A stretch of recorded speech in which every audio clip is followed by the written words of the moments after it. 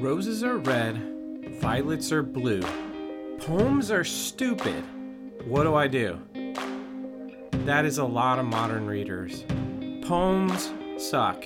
They make us think, they aren't straightforward. Everyone oohs and ahs over the deep ones. It's like they get something that you don't. But 33% of the Bible is poetry, and there's no book in the Bible that doesn't require the ability to read and interpret poetry to some degree, because every book includes at least figurative language. These parts are also known as the parts we skip or the parts we glaze over. 33%.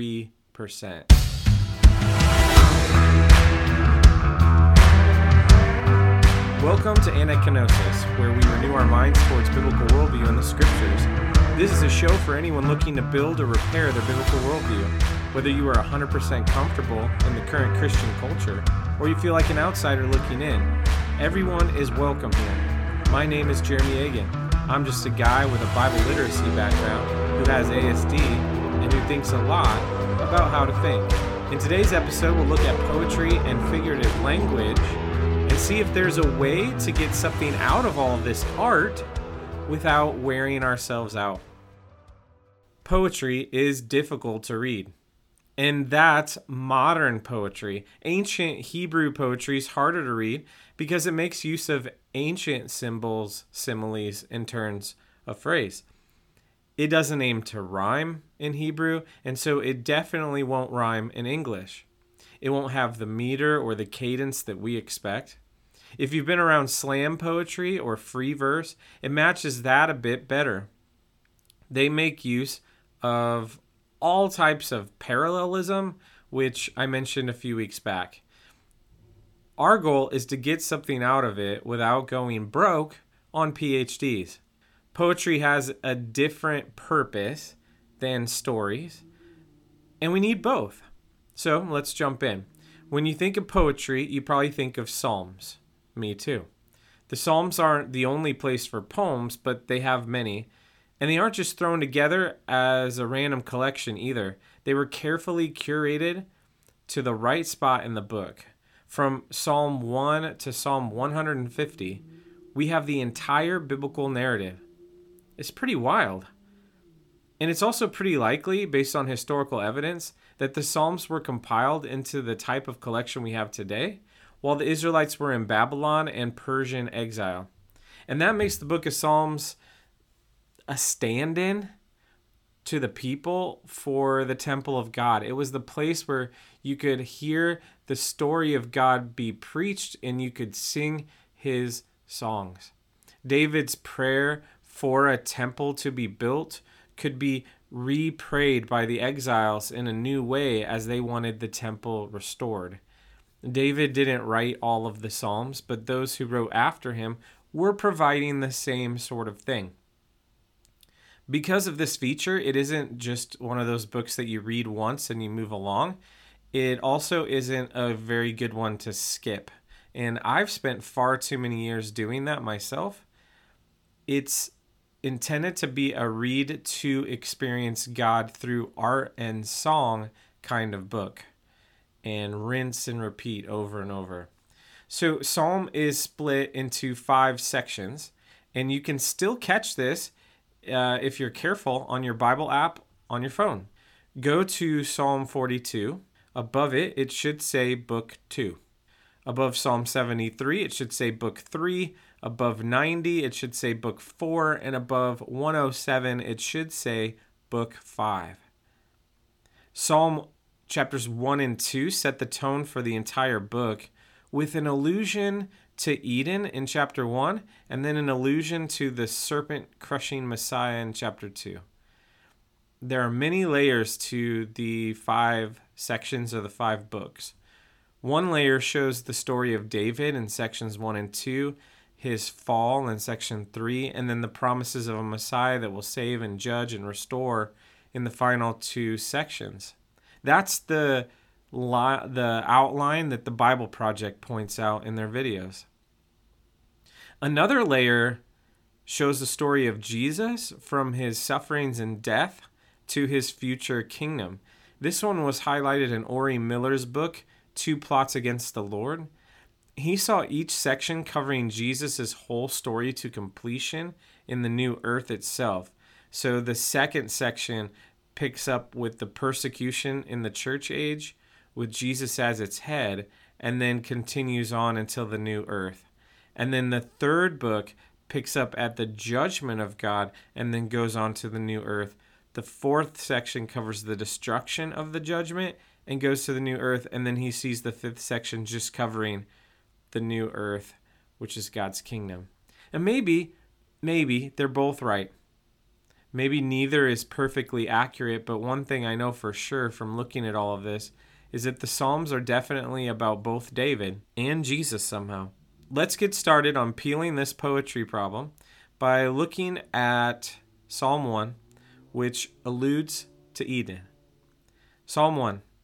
Blessed is the man who walks not in the counsel of the wicked, nor stands in the way of sinners, nor sits in the seat of scoffers. But his delight is in the law of the Lord, and on his law he meditates day and night. He is like a tree planted by streams of water, that yields its fruit in its season, and its leaf does not wither. In all that he does, he prospers. The wicked are not so, but they are like chaff that the wind drives away. Therefore, the wicked will not stand in the judgment, nor sinners in the congregation of the righteous. For the Lord knows the ways of the righteous, but the way of the wicked will perish. So, do you see Eden there? We've got a river, we've got trees, we've got a choice between good counsel and bad counsel. And did you see the ancient Hebrew parallelism? The twins, the triplets, the identical, the unidentical? I'm going to say something controversial right here in strict academic circles. I don't think that learning parallelism is the most essential thing to know about Hebrew poetry. I think you could skip it for now. It's most crucial that you identify and interpret the devices of poetic language that you learned in high school.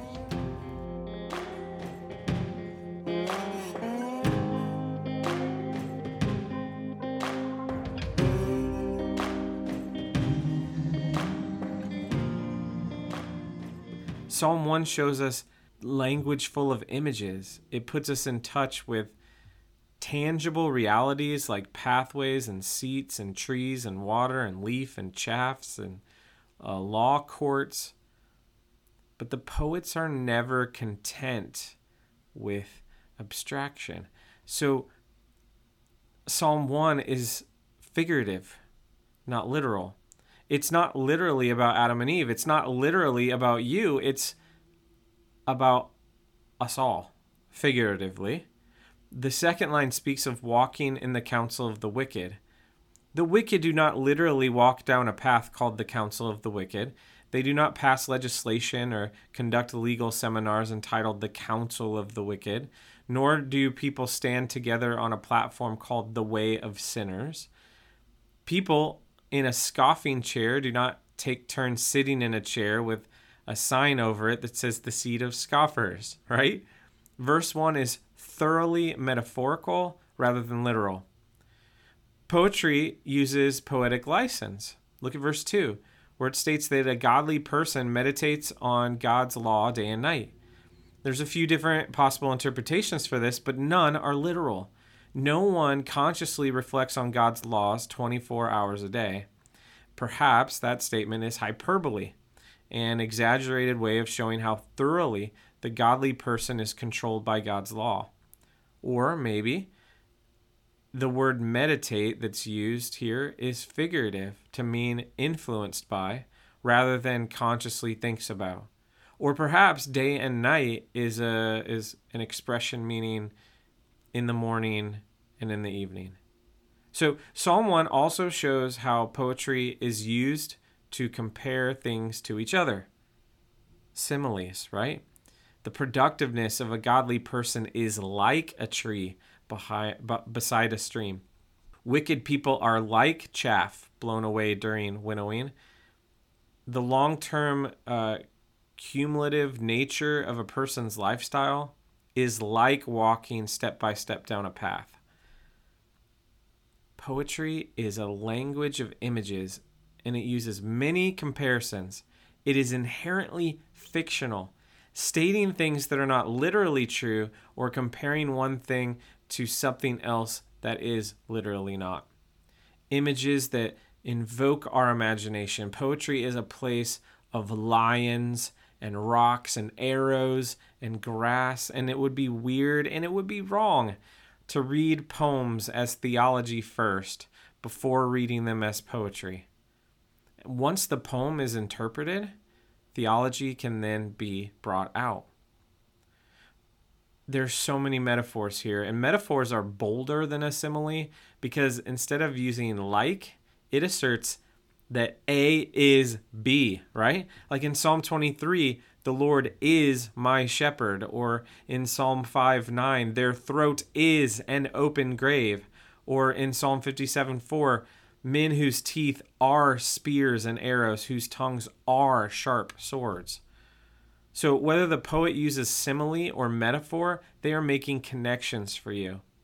When the psalmist writes that God's law is a lamp unto my feet and a light for my path, he's drawing on a connection between the properties of light used to illuminate a pathway for walking and a moral effect of God's law on a person's behavior. It isn't a simile because it isn't like that. It is that, but not in a literal sense. When the psalmist says God makes the clouds his chariots, he intends us to see the correspondence between the swift movement of the clouds across the sky and that of a chariot over a road.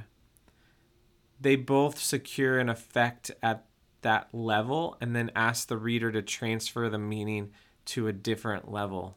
And the parables are similar. Poets do not invent comparisons, but they do try to discover them.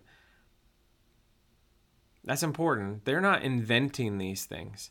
They couldn't create a metaphor. They couldn't create a simile, because if they tried to do that, the relationship between the two has to either exist or does not exist. And if the connection didn't already exist, you wouldn't be able to understand it.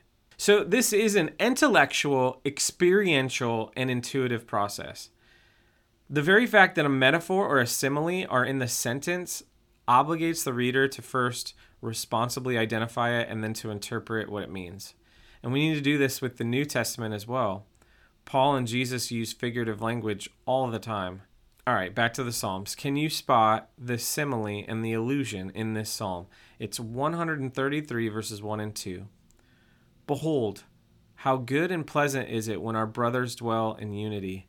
It's like the precious oil on the head, running down the beard, on the beard of Aaron, running down on the collar of his robes.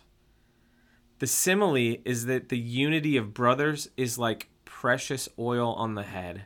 And the allusion is Aaron's head and his beard and his robes. And you can just picture the oil gushing over him and maybe his smile or joy as he is affirmed as a priest of the Most High God. Don't know who Aaron is or about the priesthood? Then reading about him would help you understand this allusion. Poems are full of this stuff. Metaphors of God as a shield. Similes like our tongues are like razors. Symbols of the light shed on righteousness, the illusion of the heavens being made by God's word, the personification of trees singing for joy, the hyperbole of weeping all night long, or the paradox of the mercy of the wicked being cruel. Now, paradox is featured in the New Testament prose a lot.